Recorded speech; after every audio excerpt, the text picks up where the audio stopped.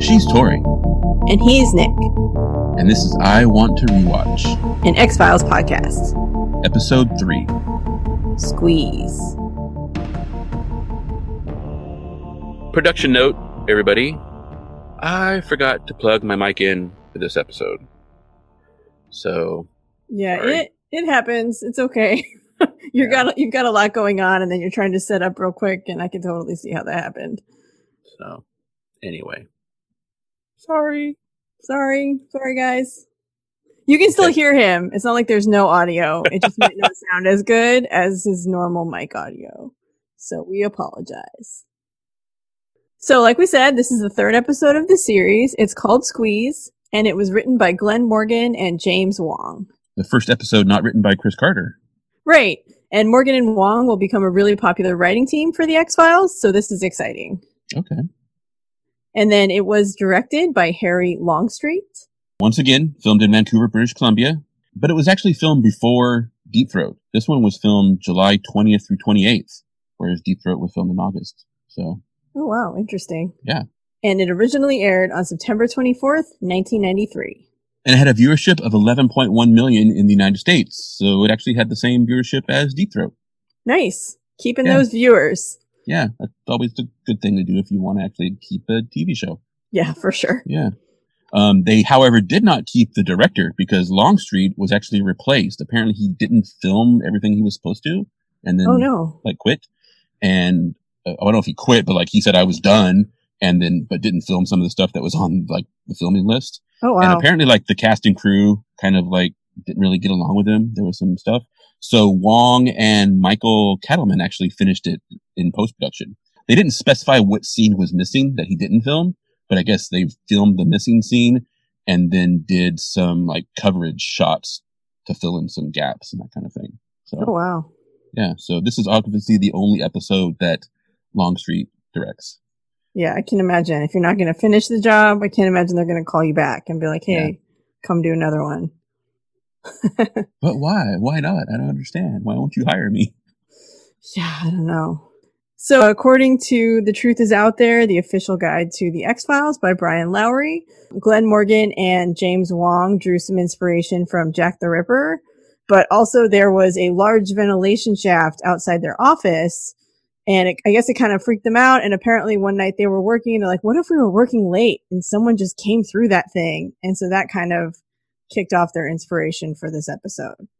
Oh, yeah. I also saw that apparently they came up with the idea of, we're going to get into it, but I'm going to jump ahead a little bit. They came up with the idea of the main character taking people's livers because Chris Carter had some foie gras. And so he was like, oh, eating livers. They don't mention it, but there's got to be some inspiration from Silence of the Lambs too, and Hannibal Lecter. Oh, absolutely, with the liver stuff. Yeah, I also noticed. I mean, and I had read that other people noticed it. There's some heavy duty parallels with the Kolchak TV movie, The Night Strangler, with just the recurring villain coming back over a span of years, and then again that gets into the Jack the Ripper stuff.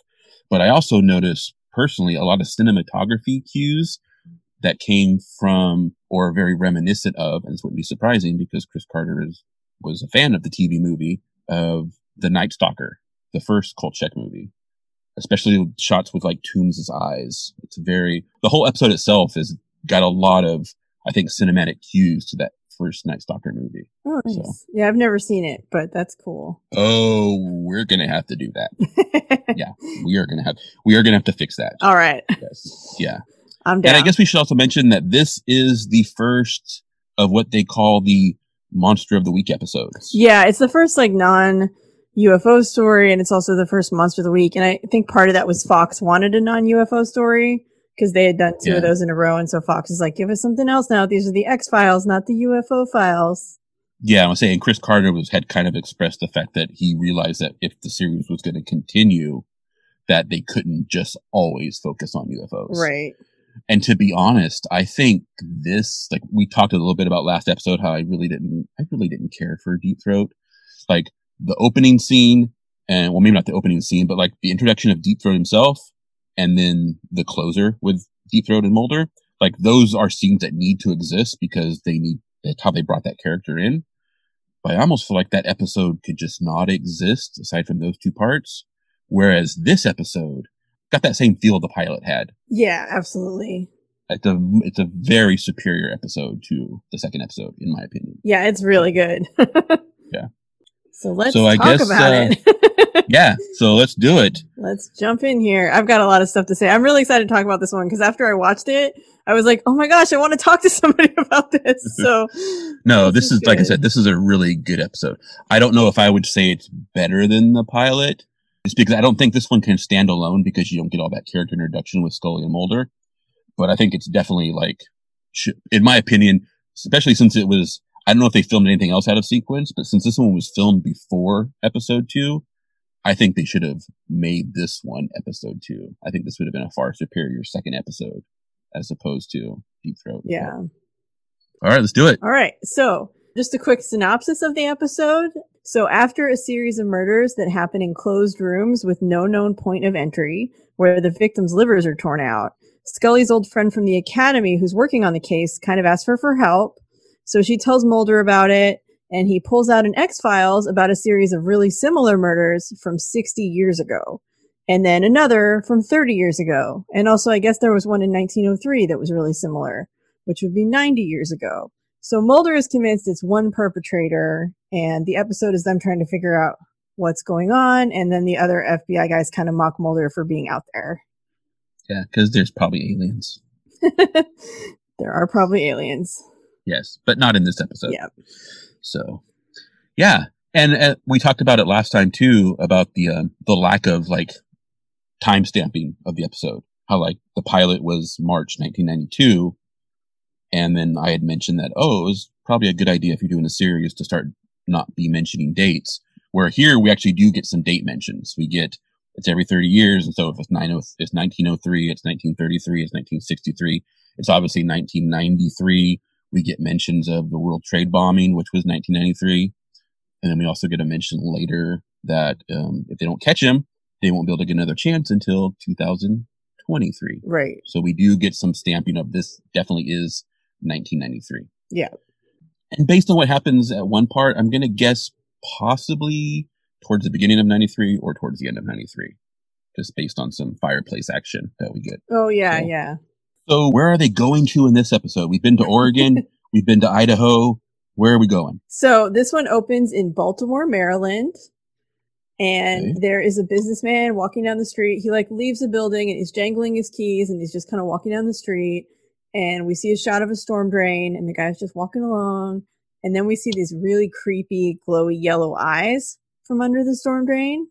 Ooh, it's it, right? Yeah. Like a little red balloon sticking out. No. Yeah, there's like a clown down there, and it's whole party. Cool. So the man gets back to his office, and it's clearly like 8 o'clock, 9 o'clock. Like it's late, and the office is closed. There's no one else there, and he calls his wife, and he says, "Hey, my meeting didn't go well. I'm going to work late." And then he gets up to get coffee, which is super #relatable. Because coffee's amazing. And then we see the screws on the narrow air vent in his office kind of twist open while he's outside getting coffee. Okay, that's kind of creepy, and also I'm gonna have to say a very television / movie trope, because that seems like that would be really hard to do. Yeah Unless you had like some needle nose pliers or something, and even then, because like sometimes it's hard enough putting a screw in, never mind from like the backside where there's no the grip. But anyway, yeah. So he gets his coffee, he goes back into his office, and the door just like slams shut behind him and he's attacked. And then we get a shot of the office with just blood everywhere, and we kind of see his body in a reflection. We don't get a good look at it, but we can like kind of see he's obviously dead. And then we see the vent kind of close again, and then the screw just screws back in. Ooh, dun, dun, dun. Theme song. And then we get the music. But so does it like when he's like when the door closes, he's like attacked, and then doesn't like the door like get cracked and stuff, like he's thrown against it or something, like the door's I think so. Like he's obviously like the attack is clearly really violent. Like there's blood everywhere, like things are knocked over. It's definitely not. It was a pretty vicious attack. We just don't see a lot of it. Right. Okay. So then we get the standard opening, which we talked about last time. X-Files opening, we get theme song. We will find out later that scene of Moldy and Skolder breaking into a room in the opening credits is actually from this episode. Another clue that this was filmed before episode 2. So Baltimore, Maryland, not too far away from DC. So I guess they're not going to be flying anywhere this time. Okay. So then we end up back in DC, and Scully's having lunch with some dude. Yeah, he's her friend Tom Colton. Yeah. And I think he went to the academy with her. I think that's where they know each other from. Yeah, and he's played by Donald Logue, who always reminds me, like, he was in a lot of stuff in the 90s. He was a pretty popular actor. But every time I see him, I always think he's a Quaid at first. Yeah. I don't know why. It's just something. I think he's kind of got that Quaidy look to him. Yeah, I can see that. Like, he definitely has that. He does kind of look like a cousin of Dennis Quaid. Like, I can see that. Yeah. Anyway. So he went to the academy with Scully. So they're friends. Yeah. And so they're like sitting, having lunch and like talking about their jobs. And he kind of ribs her a little about working with the X-Files. He kind of teases her. And then he's talking about his stuff, and he's on the violent crimes division. And he's dealing with a serial killer case that has 3 victims so far. And he kind of mentions that, like, there's no points of entry and all the victims have had their livers removed, but not by cutting them out. What looks like they've just been, like, torn out with bare hands. Yeah, which is that's some effort right there. Like, yeah. Tearing open a body and removing an organ with your fingers, that's definitely some work. Yeah. So Scully says, like, oh, this sounds like it might be an X-File. Yeah, and then Colton is immediately like, no. Like, he just shuts that down. He's like, nope, this is not an X-File. I'm going to solve this. Mm-hmm.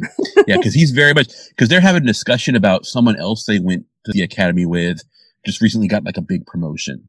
And he's very much about moving up.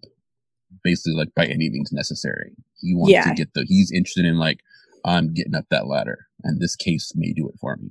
So right, he's clearly ambitious, but he also wants Scully's help. Like, he does ask her to come take a look, and so he's clearly it's kind of like, I think he's half like throwing her a lifeline because he knows she's stuck in the X-Files, and then he also probably just wants her opinion because he knows she's super smart. Yeah, and we'll get into it later, but there's a lot of like possessiveness about Scully in this episode, about like maybe who she belongs to, and men trying to help her with her career, and she's like, I can take care of myself, thank you very much. Absolutely. But we'll get into that. So she's like, okay, cool, we'll help. And then we end up in the office of George Usher, who was the victim, and I just realized I was actually going to make the joke when I made the joke about it in the gutter that George, you should watch out. And his name is actually George. So I guess I would have been good at doing that, but oh well.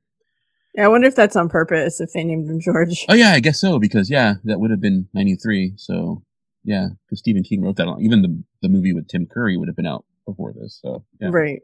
Yeah, so Scully and Mulder show up at the crime scene. And Mulder's like, well, how come they didn't ask me to come? Like, why didn't they ask me to help instead of just asking you? And she kind of was like, well, we're friends. And so, I think he just came to me because he felt more comfortable about it. So, right. Yeah. And then this is actually, I think it is my favorite scene in the whole show so far. It is, I love it so much. It's like, okay, it is just the best. Cause like Colton comes in and he's late and he meets Mulder and then he's kind of a dick. And he's like, he makes some comment about like I forget what Mulder says, but then he's like, Colton's like, oh, so it's little green men? Right. And like just totally deadpan without missing a beat. Mulder goes gray. And he's like, what? And he's like, reticulan skin is gray. And, and like just goes off on like the like these aliens. And he just totally says it straight face. How they have like an iron deficiency. Everyone knows they have an iron deficiency. And so they would of course be after livers. Why, and liver and onions goes for whatever on reticulan. Yeah. And the other guy's face is just like, is he serious? Like he can't tell that Mulder's just messing with him. And Mulder's face afterward, he just has this like look on it, like this smirk, like he's so proud of himself. And this dude is just like, what the crap? Like what's going on? So I thought that was amazing and I love it. Yeah, I love it so much. Yeah, I was like, what is? At first I was like, what about this scene? Like Mulder like does some investigative stuff that apparently no one else was able to do, but I was trying to figure out what it was. But yeah, totally forgot about the little. No, he just totally messes with him, and then Scully's standing there the whole time, looking like she just made some bad life choices. Yeah, so it's a really great scene. I really like that. Yeah, that will be I want to say recurring, but almost an increasingly themed aspect of Colton that he becomes more and more of a dick as the episode goes along. Yeah, he really does. Yeah, but that kind of plays into some other themes in the episode too that I think that we'll just talk about. But yeah, so Mulder, like everyone else is there, they're looking in the office, and Mulder finds some very small like metal shavings on the ground because there's like papers and shit everywhere, turned over coffee cups. Like there was some hardcore stuff going on in this office, right? Because there's just stuff everywhere. And Mulder finds some metal shavings on a piece of paper on the floor.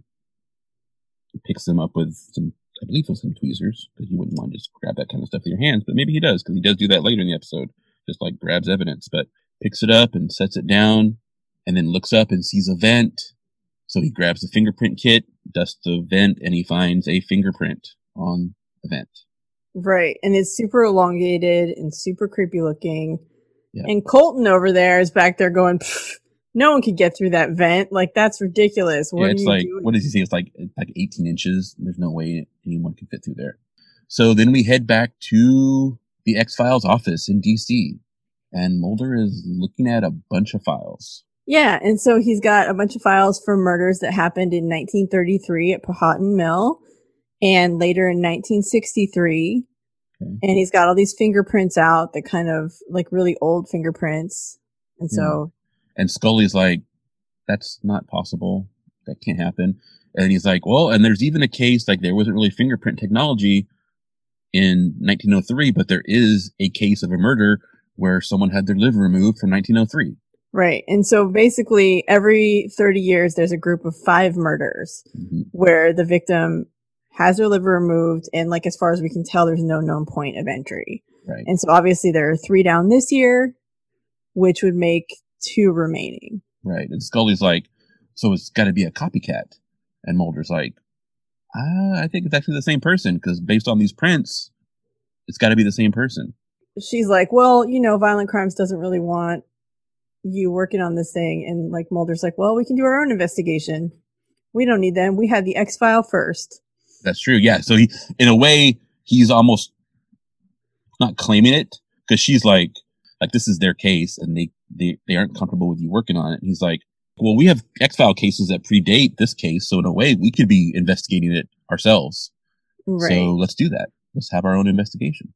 And so Scully's still kind of working with Violent Crimes, and so she types up and presents a profile of the killer to their department, and she suggests that they don't know where he's going to strike next, but serial killers like him usually come back to the scene of the crime when they have trouble finding a victim. So they should do a stakeout on the previous crime scenes and try to find out, and basically hope he comes back to one of them, and then they can nab him. Yeah. And in this meeting, I should say, there is a lot of maybe not direct misogyny, but very like bro culture of like, because they're mocking Mulder, and in a way, therefore, like maybe like they acknowledge that she is capable, but almost diminishing her because she's working with him, kind of thing going on. Oh, yeah. Yeah. Like really subtle digs, and then they're like, oh, you're a bit more down to earth or whatever. And she looks really not happy about it at all. Yeah. So, because it's basically a room full of dicks is what it is. They're being super big jerks. Yeah. So they decide to make the stakeout. And so Scully's in her car in the parking garage of the office building where George Usher worked. And she's talking on the radio to one of them. And then she hears something. So she gets out of the car and pulls her gun. And Mulder jumps out and scares her. And I'm like, dude, you're going to get shot. What are you doing? Right. Yeah, it's not the smartest. And like, he just kind of like walks up and he's holding a bag of sunflower seeds, and he's just like hanging out. Mm-hmm. And it's like, what are you even doing here? And then he's like, okay, well, this is a waste of time. I'm going to leave. And like, it's like, why did you even come by? Like, yeah, because he's like, he's not going to return. Like, this is not like Mulder's not official profile is that there's no challenge here anymore. Right, that he's already like beaten this building and gotten in, so why would the killer come back? Like he doesn't have a reason to. But then as Mulder's walking out, he sees this big like air duct, HVAC system, and he notices something moving in one of the ducts. So he like runs to Scully and he's like, "Hey, call for backup." And they run over there and Scully calls for backup and they apprehend a guy who's coming out of the ducts. Yeah. Strangely, so they get him and they arrest him and they're questioning him with a lie detector with a polygraph test, but he's already like in a prison orange jumpsuit. Yeah, that was a little silly because obviously like, I mean, I guess if they arrested and processed him and then took away his clothes for like a county jail or something, I mean, I guess they could have done that and I guess they would have had to, but it does seem like a little out of order. Like usually you question before you arrest, but maybe that because he was coming out of the duct, they had enough to like arrest him. I don't know. It could also just be like a convention. It's got the visual of like he is, in custody. So we're going to put him in the orange jumpsuit because that's what people are used to seeing, at trials and what have you. But yeah. So they start questioning him. Yeah. So there's like a proctor doing the test and she is like reading questions and there's stuff like, have you ever killed an animal? Have you ever killed a person? Are you over 100 years old? And like Colton's like, that must be a test question. And Mulder's like, nope, I had him ask it. Yep. Yeah. And then also one question, if he had been in Powhatan Mill in 1933 and just like they start rolling their eyes. Right. And this guy, like, so we didn't say it yet, but he looks like he's like 22. Like he looks so young and baby faced that like he's not even old enough to have been around in 1963 from how he looks. Like he doesn't even look like he's 30. Never mind 1933. So let alone 1933. Yeah, that's like a huge stretch. So that's part of why they're like mocking and whatever, but still it's not very nice. So they finish the test and the proctor declares that he passed it 100%. A+. No lies. So he's not the guy they're looking for. So they're talking about letting him go, but Mulder looks at the printout and says he actually there's 2 spikes, one on the question about being 100 years old and one on about being at Powhatan Mill. And they're like, well, I had a reaction when you asked those dumb questions too. So they kind of get into a little verbal conflict here. And then they decide, nope, we're releasing Toombs. And Colton tells Scully that Mulder isn't just out there, that he's insane. Right. And he says it like to Scully, but Mulder's clearly within like earshot. Like he's right there. And so he hears it. And they're like, well, we're releasing this guy. By the way, the suspect's name is Eugene Victor Toombs. Mm-hmm. And he claims to have been like an HVAC service guy. And like apparently he pulled like a dead animal out of the HVAC earlier that day. And so like he does have a reason for being there, maybe not super late at night, but he does like have a reason. So they, at this point, like he passed the polygraph. He has a valid reason for having been there. And so they're just going to let him go. Yeah. And then they're walking away and Scully's like, why did you even think about adding those questions? How did you think that was going to help anybody like believe you? And we kind of get a little humanizing bit of Mulder here because he's like, his actual quote is, maybe I run into so many people who are hostile just because they can't open their minds to possibilities that sometimes the need to mess with their heads outweighs the millstone of humiliation. So it's just kind of like, you get tired of being made fun of so much that sometimes it's just easier to go back at them than it is to just deal with that. So. Right.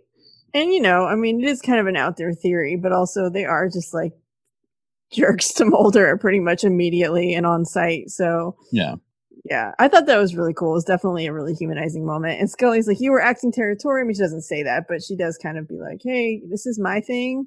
I'm working with Well, she actually does say you were acting kind of territorial back there. Oh, did she actually say that? Yeah, she actually said that. And then he totally, 1993 action here, totally violates her personal space by like reaching down and putting his hand around her necklace, which is like hanging right between her breasts. Yeah, I did see that. And it's like, of course I'm territorial because you might not always believe what I'm saying or agree with me, but at least you respect the journey that we're on. You don't, you're not one of those people who can't open their minds. And so he's like, But if if you'd rather work with these guys than be with me, like, I get it. Like, it's your career. I don't want to hold you back. Like, that's fine. And he kind of starts to walk away. And then she's like, you must know something else to be so adamant about this. And I am not going to walk away and not find out what's going on. Right. Like, he might be messing with those guys and putting the lie detector questions in, but he's really upset that they're releasing Toomes. He's convinced that he's the guy. And Scully knows Mulder as much as he's like, it's aliens. Like, he probably has a good reason for believing that this is their dude. Yeah. And I think that's the thing, too, because, like, while she may not agree with a lot of the things he might say, and a lot of his stuff may seem like out there, she also knows that he doesn't just make wild accusations, or he wouldn't feel that strong about this. It was just based on a polygraph test. Right. And a gut feeling. Right. So she knows he's got something. So he, like, basically cuts to their office, and he's got the computer pulled up, and he shows her that, like, they have Toomes' fingerprints now, obviously, because he was arrested. Right. So they booked him. So they got his fingerprints. Yeah. Right. And so he has the ones from the scene that's, like, all elongated, and he stretches Toomes out using the computer software. And once it's stretched out, all of a sudden it's an exact match, like 100%. Yeah. So good thing we have computers. I know. Oh my gosh. Yeah. Oh, and they're so old. They're so the computers are so old. Oh. Hey, it worked. It did it. It like stretched it perfectly. It did the cool, like, the two images merging together, and then bling, bling, bling, bling, bling, bling, 100% match. It didn't have the little bling, bling, bling, bling, bling noise, but yeah, you get the idea. And then we cut to like a residential area, and some guy's driving down the street, and he pulls up to his house and gets out of his car, and he walks into his house, and then we get a reverse angle, and we see Toomes' yellow eyes staring at the dude with like a highlight. And this was that kind of scene that's very Night Stalker. Yeah. I don't want to spoil it, but like just the highlight of the eyes. I haven't seen Night Stalker, but I could see that, because definitely like the eyes glowing in the dark. Mm-hmm. Ooh, it's crazy. Yeah. And this guy's house, like, I have to say, like, I don't know how much money this dude makes. He's got to be some wealthy dude, though, because like his kitchen is huge, and he has like these weird etched glass doors, and like it's just and he's single. Space. Yeah, he's like one guy, and the house is like massive. But I mean, it is basically, it's a DC suburb, so the dude's probably got bank. Oh, for sure, 100%. Yeah. But that kitchen was amazing, and I want it. Yeah, but Toomes climbs up the chimney with his fingertips. Boom, boom, boom. Climbs up. I do have to say, he grunts a lot for someone who's trying to break into someone's house without letting them know he's breaking into their house. He does. He makes like a lot of noise. Yeah, a lot of like funny. But then he gets up to the chimney and he puts his arm in, and we get a reverse angle from like looking like inside the chimney up it, and we see his arm like super stretched down, and then we flip back out the outside, and he squeezes his body into the whole chimney, and he's gone like Santa Claus.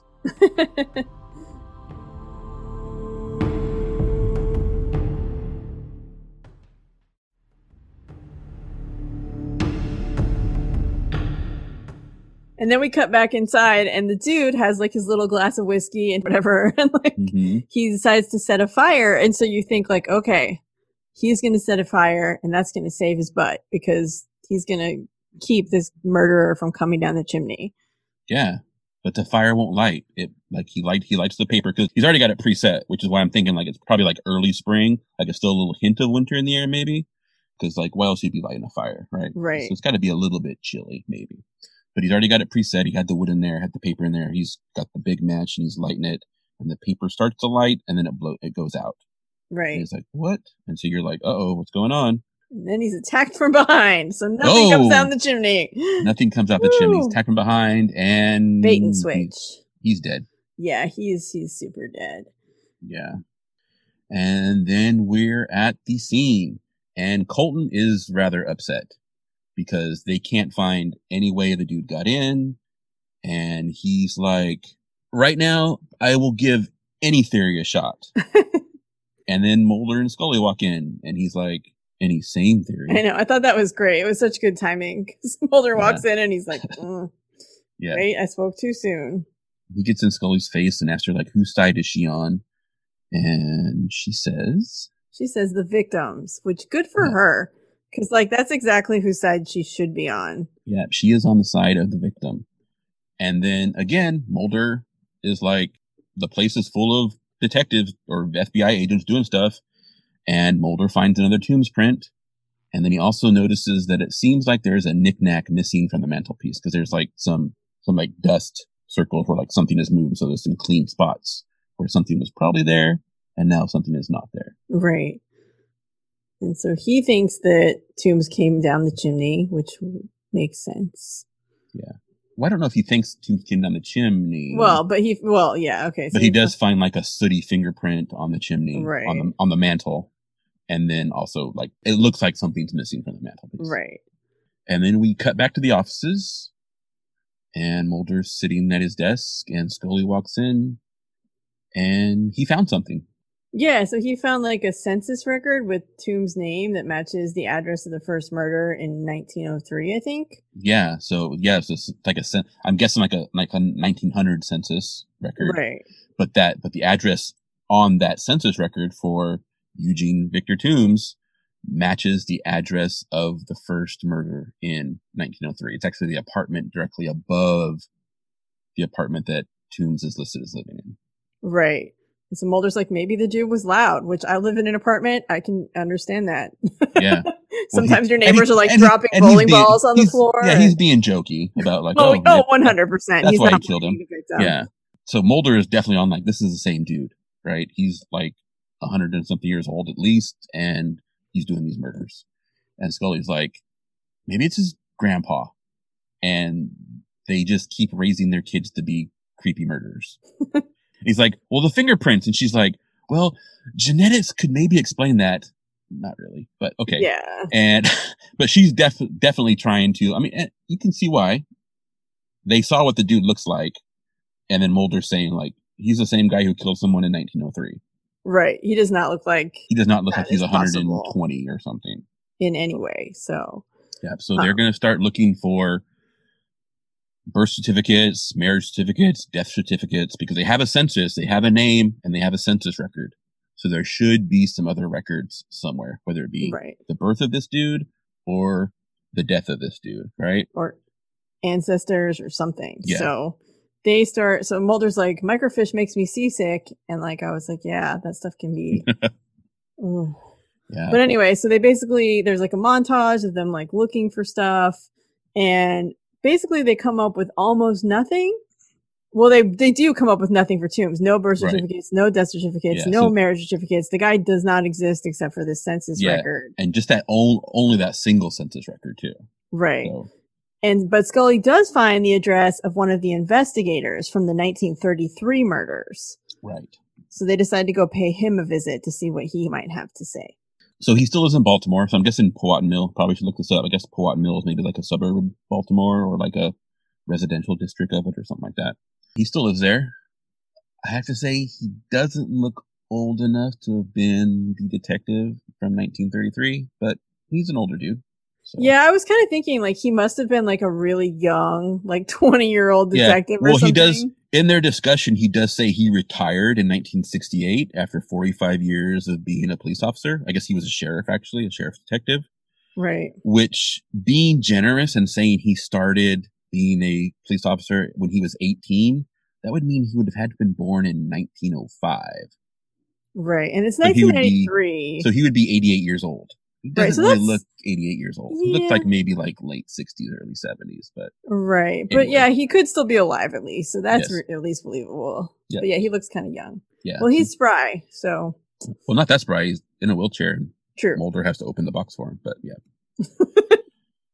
But he looks good for 88. We'll just say that. Yeah. Yeah. Yeah. Okay. Yeah. So they talk to him, and what does he tell him? So he tells him that he was just basically haunted by this murder scene his entire life. Like he walked in and there was just this overwhelming, horrible feeling. And then the stuff that he saw. And obviously I can imagine, I've never been to a murder scene, but I can't imagine any of them are nice. And then you think about someone's body like being ripped open with bare hands to remove an organ. I'm pretty sure that's a pretty awful thing to see. And this has haunted him for years. And then apparently in the 1963 murders, he was still a sheriff, a police officer. He didn't retire until 1968. But I guess they would not let him investigate the 1963 murders because he was involved with the 1933s. And they probably had that same thing of like, it can't be the same person. It's been 30 years, right? Right. So he was banned from working on it. But he did some side work. And he collected some evidence officially and unofficially, which I have to say the unofficial part is a little creepy because one of the things he collected was a piece of the liver that had been extracted from a person. I know. How did he get that? Okay, yeah, how did he get it and why did it get left behind? Like that's Toombs doing a really bad job. Like you're not, or the killer or whoever. He does then reinforce Mulder's detective work about possibly something missing from the mantle because he says that he took trophies. Yes. And that victims' families noticed that small things are missing, like a hairbrush here, something like that. So maybe the leftover piece of liver was a trophy that they I don't know. I don't understand. Yeah, I don't know how he got the liver in any way, shape, or form. Because if it was evidence, why does he have it? Did he like steal it from the police department or what? Yeah, I mean, it's been so long. Maybe they were cleaning it out, and he's like, "Hey, I'm taking this." Snatch it, yeah, maybe. I don't know. Yeah. But he also has a photo that he took of the suspect at the time in 1963. Yeah, because he was doing his own surveillance because they wouldn't let him work on it. So he kind of went like outside the force and did his own surveillance and took a picture. Right. And that picture looks exactly like the dude that they questioned and let go. Right. It looks exactly like Eugene Toombs, not like an uncle or father. It looks like exactly a carbon copy. So. Yep. And then he has the address that was listed as Toombs' address back then in 63. So apparently Toombs didn't move because he lived there in 1903 because that's the census record that Mulder found. And then he was living there in 1963. And we're going to assume he was there in 33. And we also find out that when they had arrested him in 1993, he gave a fake address. He didn't give the address that they have here. So, right. Yeah. So they basically didn't have anything. And now this detective, his name is Frank Briggs. So he has this photo and also this address where he knew that the suspect lived at the time. Yeah. So we've got like 3 levels of confirmation now. We've got the photo that is the same person. We've got the address that is the same. And we also have a confirmation of Mulder thinking that something was taken, right? Because they say that he collects trophies. Right. So they head to that address, and it is not on the good side of town. No, and it is pretty dilapidated. Like the windows are blown out. Stuff, it's like covered, boarded up in places. Yeah, got a little bit of graffiti here and there. Yeah. Nothing extreme, but so they go in, and it's kind of like a little like one room, like I guess you would call it now. You'd probably call it a studio. Back then, I know a lot of places like that, like they had communal bathrooms, so there's like no bathroom. It's just basically just like a rectangular room. Right. And it's empty and dilapidated and like the windows are boarded up, like you said. There's like an old nasty looking mattress up against the wall. But that's it. And when they walk in, they do get, like, Scully does say something about a weird feeling or a bad feeling. Yeah. That is also the scene from the opening where they walk into a room with flashlights. Yes. I think it's actually Mulder who says that. Like he gets that feeling that yeah, maybe that Briggs was talking about. Yeah. But yeah, but they don't see anything. So they're like, what are we gonna do? And Mulder peeks around behind that nasty looking blanket, which he just touches, gross, with his hands, and finds a hole in the wall behind it. Right. And then, like, Scully, I love her so much because she's just like, all right, cool, let's go down. And she just, like, gets in the hole and starts climbing. She, like, puts her gun in her pants. Like you see, like, in the movies, the dudes, like, put it down there, like, just in the front of their pants. She, like, just sticks the gun in her pants. Because she doesn't have a holster, apparently, that she pulled it from to begin with. But she just sticks it in the front of her pants and gets in the ladder and climbs on down. Look, Scully doesn't have time to waste, okay? They're there. Let's get down there. She does bust out a flashlight, though. So yeah. And so they get down there, and it smells bad. It's gross. There's, like, this weird, like, it looks like the wall. Scully says the wall is rotting, but as they get closer, Mulder's like, no, someone built this, and it looks like a really bad paper mache, like, just mess. Yeah. It's basically a giant, like, nest. Yeah. Like, almost like maybe like a wasp nest or something like that. Like a cocoon, sort of. Yeah. And then they also see a little tiny end table that is covered in things. And Mulder's like, oh, someone's having a garage sale. Yeah, and those things are clearly like he finds the thing that would have fit on the mantle with the same print on the bottom. It's got the same little number. It had like 4 feet that were the little like clean spots were on the mantelpiece where dust had kind of settled around it as it sat there and soot from the fire, what have you. And he picks, and this is where he just like grabs evidence with his bare hand, grabs it and looks at Mulder, it, and is like, oh look, it's got the same 4 feet. So this is the same. This must be the thing that he took. Yeah, and then there's other stuff on the table, so it all looks like this is like a little trophy collection. And then they get closer to the paper mache nest, and you can tell it reeks, and Scully makes a comment about how it smells bad. It smells like bile, she says. And Mulder has apparently, again, touched stuff. Oh, Mulder. Because then he's like, after she says it's bile, he's like, what does he say exactly? Like, how do I get this off without acknowledging that I'm scared shitless, basically, and like flips it off his hand. Wants to keep his cool exterior, but also does not want that stuff on his fingers. Yeah. Yes. And so he trying to fling snot off his hand. Yeah. And then they're like, that's super gross. Yeah, let's get out of here. So they're leaving and it's super dark and Scully gets caught on something. Right. And first they're like, well, he's not here. And I'm like, you guys barely, like, I don't know. It seems like they went to one apartment and then the downstairs, and then it's like, well, he's not here. So they must have looked harder than that, but it just felt like a weird comment to me. Like, oh, we know he's not here. Yeah. Anyway. But he might be coming back. Yeah. And so I could kind of get it. This is obviously like his like living space. Right. Possibly, right? And so he's not in this general area where he probably would be hanging out. So let's leave and we are going to set up a stakeout. So they're leaving. And like I said, Scully gets caught on something. Right. And then she gets loose and then the camera kind of pans up and you see like a hand hanging above her holding her necklace. Yep. So and then you see yellow glowy eyes. Yep. So he snatched her necklace. Ooh. So she apparently got caught on his fingers. Ew. Oh, God. People all about fingering Scully's necklace. I don't know what the deal is, but yeah. Ooh. So they make the stakeout. Mulder's chilling in the car, and then 2 agents show up to relieve him. And I guess they're Colton's dudes because they're all whatever spooky Mulder, ha ha, making fun of him again. And he leaves. They're there.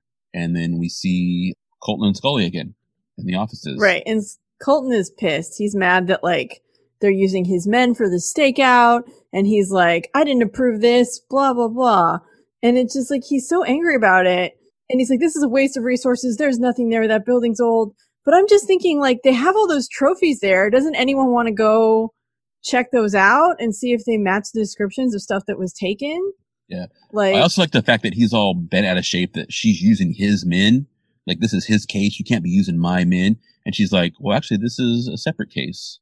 And the idea that, like, those dudes are just working overtime on a different case, the same way you're having me work overtime on your case.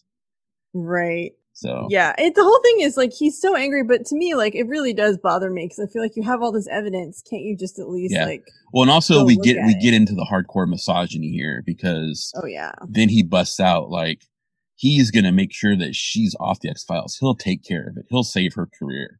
And Scully looks like not impressed at all. Yeah, she's like, I can take care of my own career. Thank you very much. Yeah, and she can take care of herself, buddy. Back off. Yep, and that he's not allowed to cancel the stakeout, but apparently he's already done that because he went like to the next level and had them cancel it.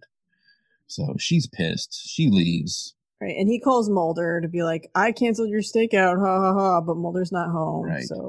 So Mulder shows up. Well, I guess Scully goes home.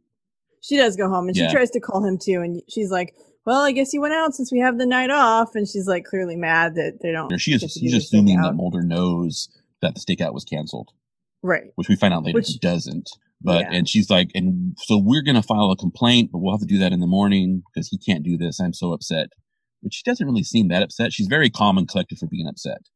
Yeah. I think she's just more aggravated because like this is supposed to be her friend. And then he's like undermining their investigation for his own sake and his own like whatever. His own glory or his own ability to solve. Definitely his own. He even references that. I don't remember if it's in this bit or if it was previous, but he mentions the fact that like he'll do whatever it takes to move up.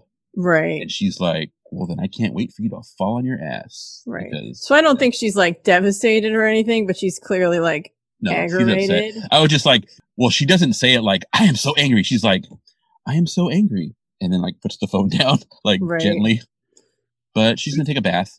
Yeah, she's just going to take a bath and hang out because she's got the night off now. She can do what she wants. She tends, I mean, not that, bathing is, you should do that every day pretty much, but we do have a trend now of Scully liking to take baths when things are not going her way. Some people like baths. I'm not one of those people. I don't get it, but some people are into it. Yeah. Power goes out. Can't type on your laptop that apparently doesn't have a battery. Take a bath. Get your stakeout canceled. Take a bath. Hey, you got to do what you love. Yeah. So she's getting ready to take a bath, and we see some yellow eyes outside her house. Ooh, which is like not surprising because he took her necklace, but also, ooh. Yeah. Ooh, so creepy. I remember so the first time I watched this when I was a kid, I remember this whole scene really freaked me out a lot. It didn't freak me out as much as time, but I remember, so I think just seeing it again, like I kind of had that visceral reaction of like, oh, this is terrifying, even though now it wasn't as scary. Yeah. So yeah, it did freak me out the first time I saw it though, and I had it kind of burned into my brain, so. Yeah, so she's going from room to room, like, just like getting all her stuff ready for her bath. She's got the water running, and I think she takes off some jewelry or something like that, and she comes back. And she's like, I think she's starting to unbutton her cuffs of her shirt, right? She's starting to get undressed. So she's like undoing her cufflinks or something like that.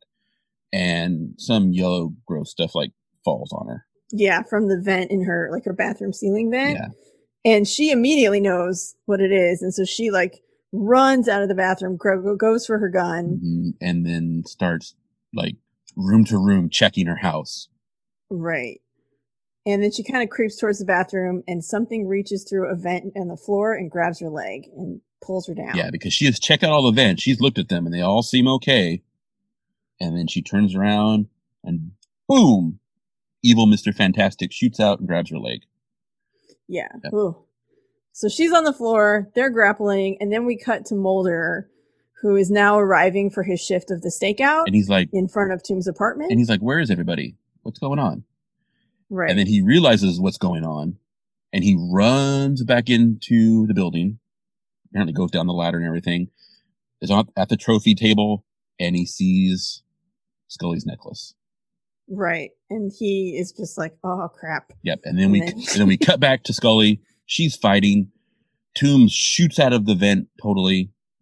They're wrestling. He gets her on the floor. She's fighting back, kind of. She gets a couple good punches in, that kind of thing.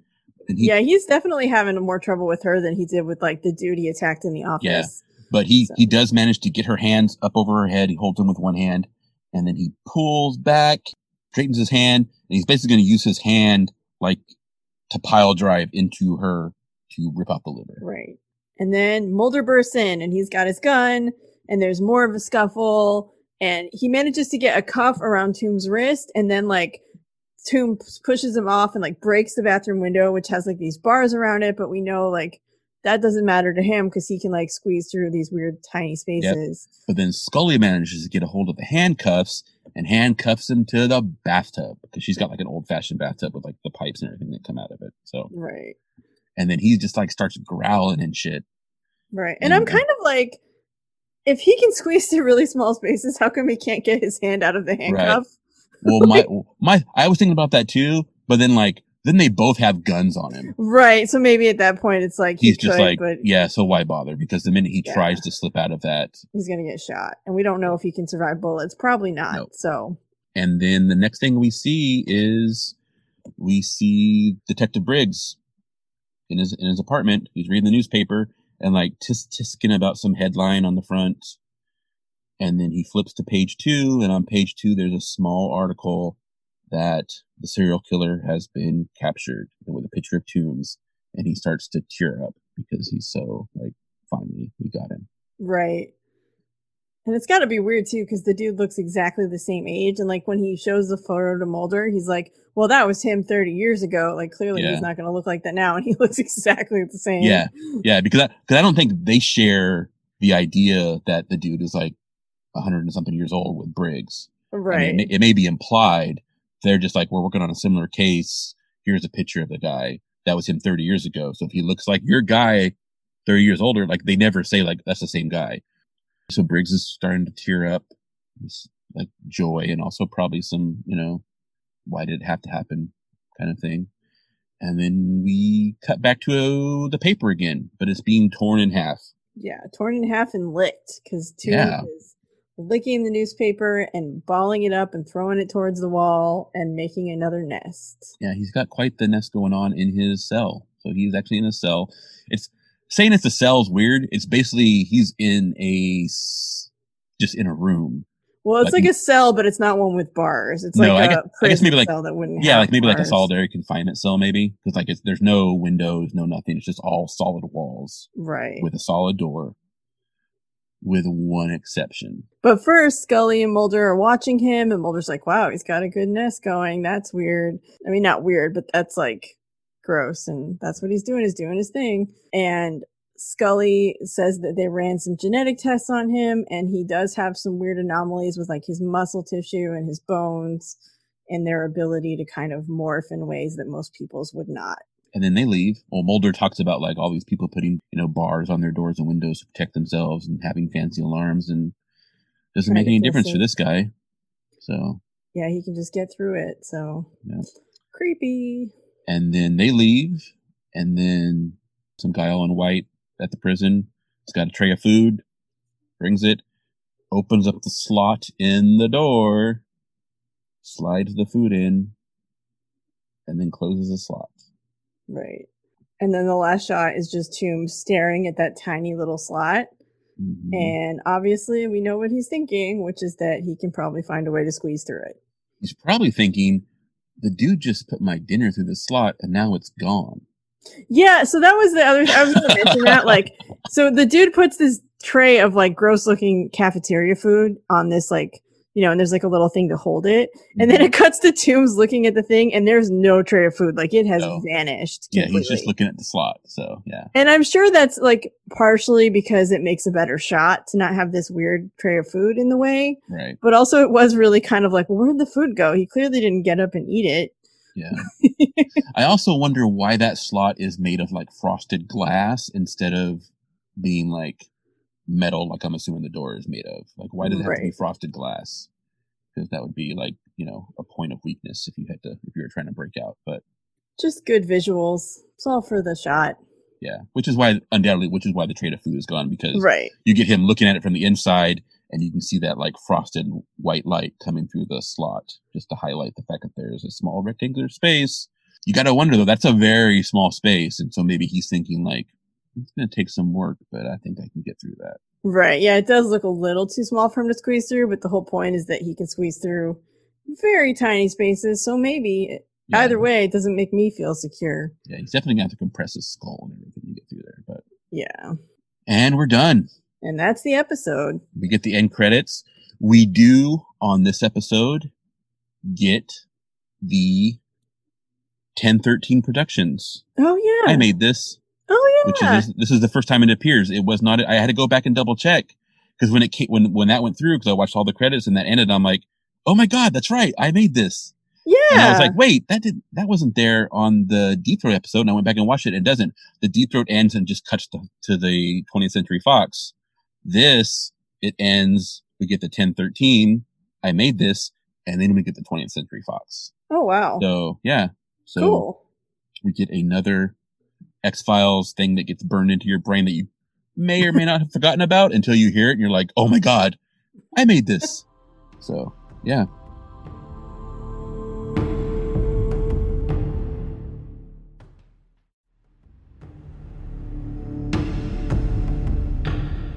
Yeah, this whole episode, I thought it was really good, and it definitely, I didn't remember a lot of the details surrounding it, but I did remember that scene of Scully, like, in the bathroom fighting him and him coming through her vent, and I thought that was really creepy at the time. And it still is creepy, like, as a woman, like, the idea of, like, you're not safe in your own home is always creepy.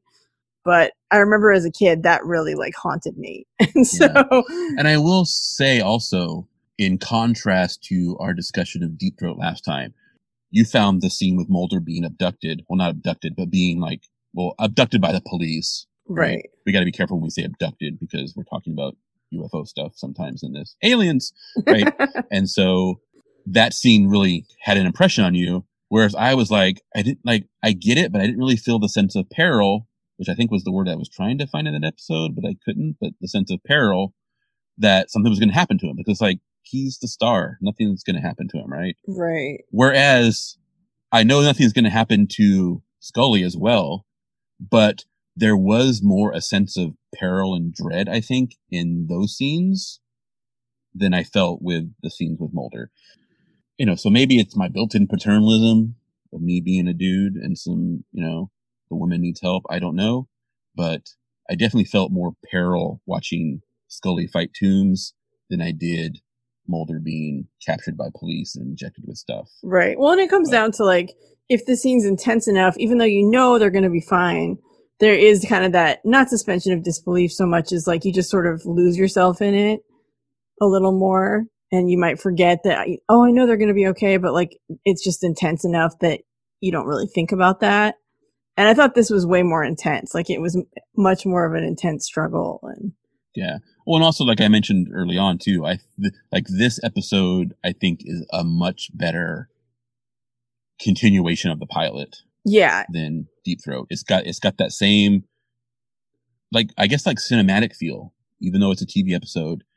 And again, it may also be because, like I said, like I am a huge fan of the Night Stalker and Night Strangler movies. Not really a fan of the Kolchak TV series, but those first two TV movies, I'm a big fan of those. And this one hits a lot of those cinematic cues that I think the Kolchak Night Stalker movie definitely gets. It's got that the darkness, and again we've got we've got murders happening, so there's that kind of theme. But then just like I said, a lot of that stuff, like the eyes, the sense of dread when someone's about to get murdered, but they don't know they're about to get murdered. Like, where's the person going to pop out of? That kind of thing. Yeah. So yeah, it's definitely creepy. Definitely a very good episode. Yeah, I thought so too. I thought it was really good, and I was like, oh my gosh! And I still like just the fact that Mulder gets he gets crapped on a lot, like from all sides. Like people are just not nice to him, and I love how his reaction to that is just to kind of mess with them a little bit and just kind of do his thing. He's like, screw it, like whatever. Yeah, and I think that's probably another reason why I think it's a better continuation of the pilot, because like in the pilot we get the fact that he's spooky Mulder, like sends Scully to like help discredit what he's doing so we can get rid of it. We also get mention of why Blevins has him in the basement, right?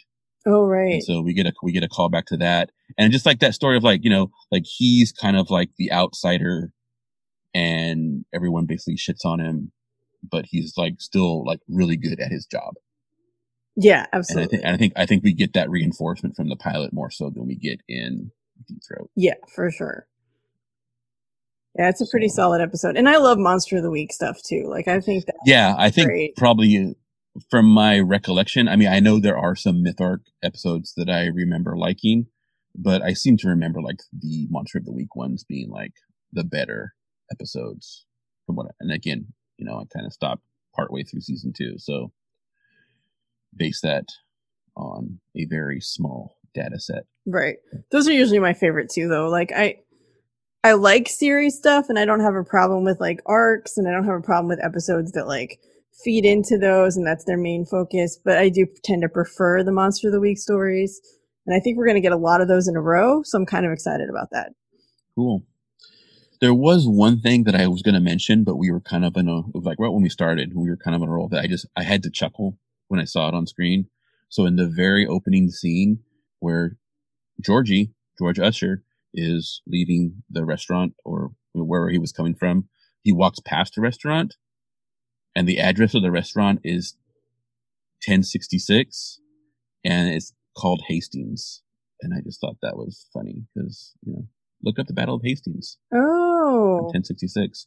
And apparently that scene was filmed on Hastings Street in Vancouver. Okay. So it's one of those things where like, and that kind of happens here in Portland too. There's some locations where they take the address and the street name and make it like a little, in this case, not necessarily a pun, but they kind of use that to their advantage. So like I don't know if that's a real sign or if they made that, But if it's not a real sign, then someone is missing an opportunity, because if your address is 1066 and you're on Hastings Street, why are you not referencing the Battle of Hastings? But, right. Yeah. That's cool. So, all right. We're 3 episodes in. Yeah. We're getting there. Yes, we are. I think we're kind of figuring out what we're doing. And I do have to, we kind of implicitly talked about this. It's probably something maybe we should explicitly, because I think this does come up later in the series. I could be wrong. And Scully kind of voices this, and we talked about it, where she's on the side of the victim. And Mulder cares about solving the cases, right? I mean, he does care about finding the truth, right? And yes, uncovering the stuff that people are hiding. But there's that conflict here of solving the case versus improving your career and getting those closed case counts on your resume. And, so Scully and Mulder are more interested in finding the truth, because the truth is what's gonna, you can't really help the victim except to find the truth and put the perpetrator behind bars. Get them justice. Because right. And that's what Scully's out for. Whereas a lot of the people who are giving Mulder shit are more interested in moving their career up and getting the good credit, and not rocking the boat, not willing to acknowledge, maybe not willing to accept some of Mulder's stuff, because accepting some of Mulder's ideas are going to taint their career. Right. So we do get some of that. And they don't want to get his weird stink on them. They don't want anyone to think that they give him credit. So instead of being mistaken for working with Mulder like he's a person, they make sure to distance themselves by being huge jackasses. Yeah. And just caring more about their career. Right. In a way. So. Yeah, it definitely sets Mulder and Scully apart, which I like, because they're obviously, even though Scully doesn't always believe Mulder's theories and she's very skeptical of the supernatural and the paranormal, she at least is there to solve the case and to figure out what's going on. Yeah, and she's the true, we're only 3 episodes in, but saying someone is skeptical has kind of become a derogatory term. Yeah, that's true. To some people. But she is the true skeptic. She needs evidence. Right. But she is willing to acknowledge okay, I think you're insane, but let's follow through with this. Right. Which I think that's what most true skeptics are. They're people who are skeptical. I'm pretty skeptical. I don't really believe that aliens are visiting us. Maybe they are, and apparently the government is willing to be maybe we know stuff. And I wouldn't be surprised. It's one of those things where I just haven't seen the evidence that is happening. That doesn't mean that if someone came up to me, or if I saw it with my own eyes, or someone had really solid convincing evidence, I wouldn't even give it a thought. I would definitely look into it, or maybe even believe it, because once you have enough evidence, if you're open-minded, you can change your point of view, which is a good thing. And Scully's definitely on that end of the spectrum. She's not no, none of this is true. Yeah, I was going to say, I think that's the key thing, is that when you're presented with new evidence, you're willing to change the conclusion you've come to. And Scully is definitely willing. Cool. All right. Yeah, I will say, speaking of investigations, and I know we're getting ready to talk about our research stuff, there was one thing that I've noticed, and there wasn't really anything from this episode that I had an issue with. But there's some stuff, and I kind of mentioned this a little bit, but there were some things that I didn't mention previously, because there were a couple of things, I talked about, in last episode, the Ellens Air Force Base. And, I read one thing where they said, oh, they got that name from Nellis Air Force Base, right? And just kind of, reworked it, because Nellis works. And then another site was oh, no, he got that name from Chris Carter's girlfriend. It's well, those could both exist, right? Right. But then I also read about Deep Throat episode, which we know was filmed in August, that when they pull their guns in the first scene, when they pull their guns on the kids, right, when they're chasing them down the field, that David Duchovny and Gillian Anderson needed to be trained on how to use guns because they'd never handled firearms before. Oh, wow. It's well, they did in the pilot, and they did in this episode, which was filmed before it. So that can't be true. Right. Well, and that's why I think it's important to just kind of mention where we're getting information, because I'm not an X-Files expert. I wasn't there. I have books. I've ordered a couple of books, actually.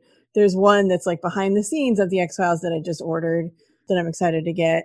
But obviously I'm not going to Chris Carter or people on the production team and interviewing them. So this is all second, third hand. And I don't, I'm just reading what I read. And if Brian Lowry says something happened, I'm like, he probably knows. Yeah, stuff like that. That's more, but I was thinking more like the Wikipedia stuff, like that thing. It's like, I read that and I'm like, well, that can't be true because they had guns in the pilot.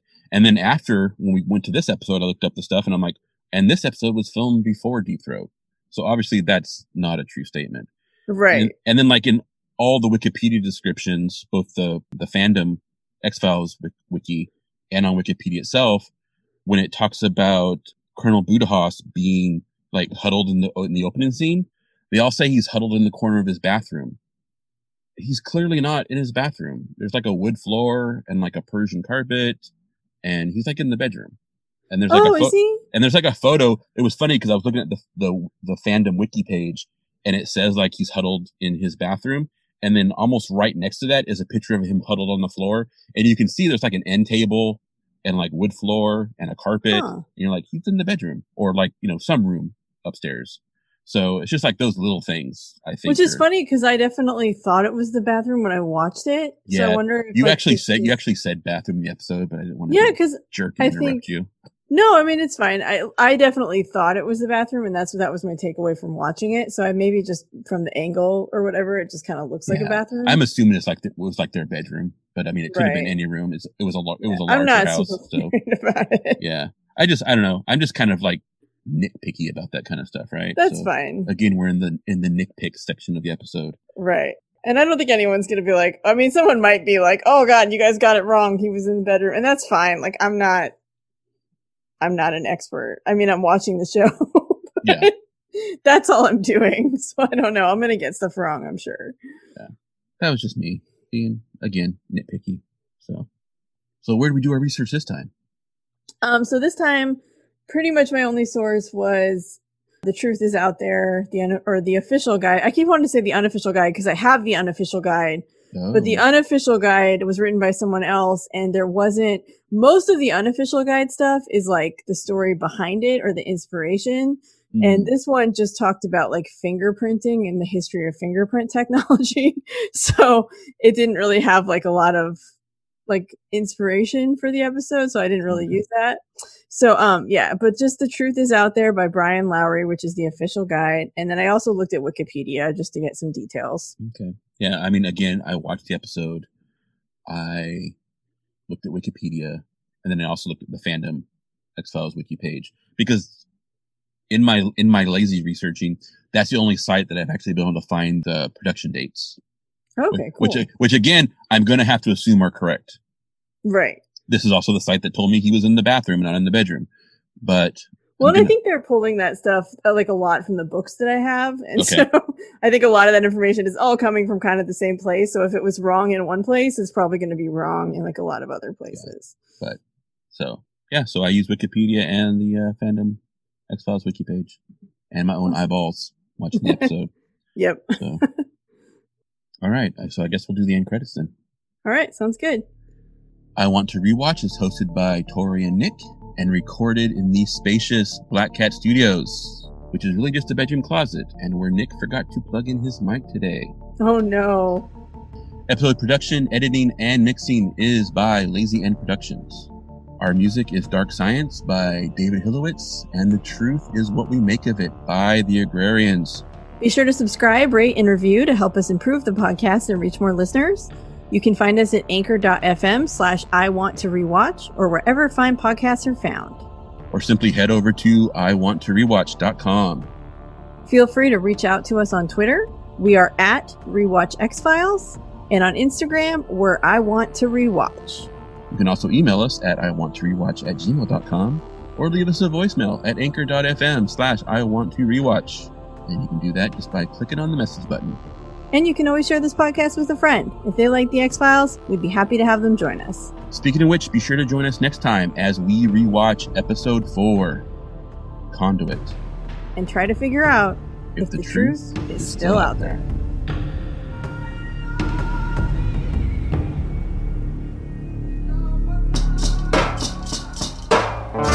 The truth is what we make of it.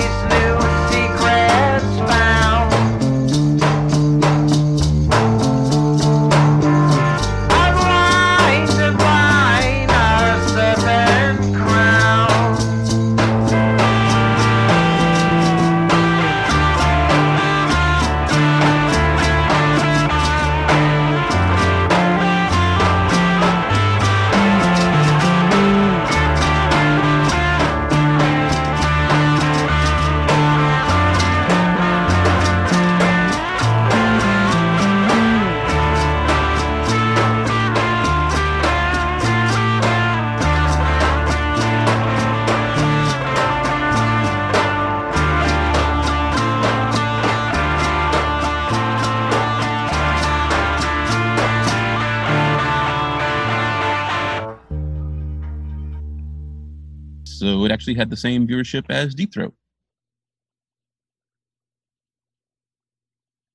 I'm sorry, I probably should have said, I've been saying something every time, and then you say it. I'm just going to sit here. I'm not going to say a word. I'm totally helpful. No, that's fine. Okay, we'll do it again. All right.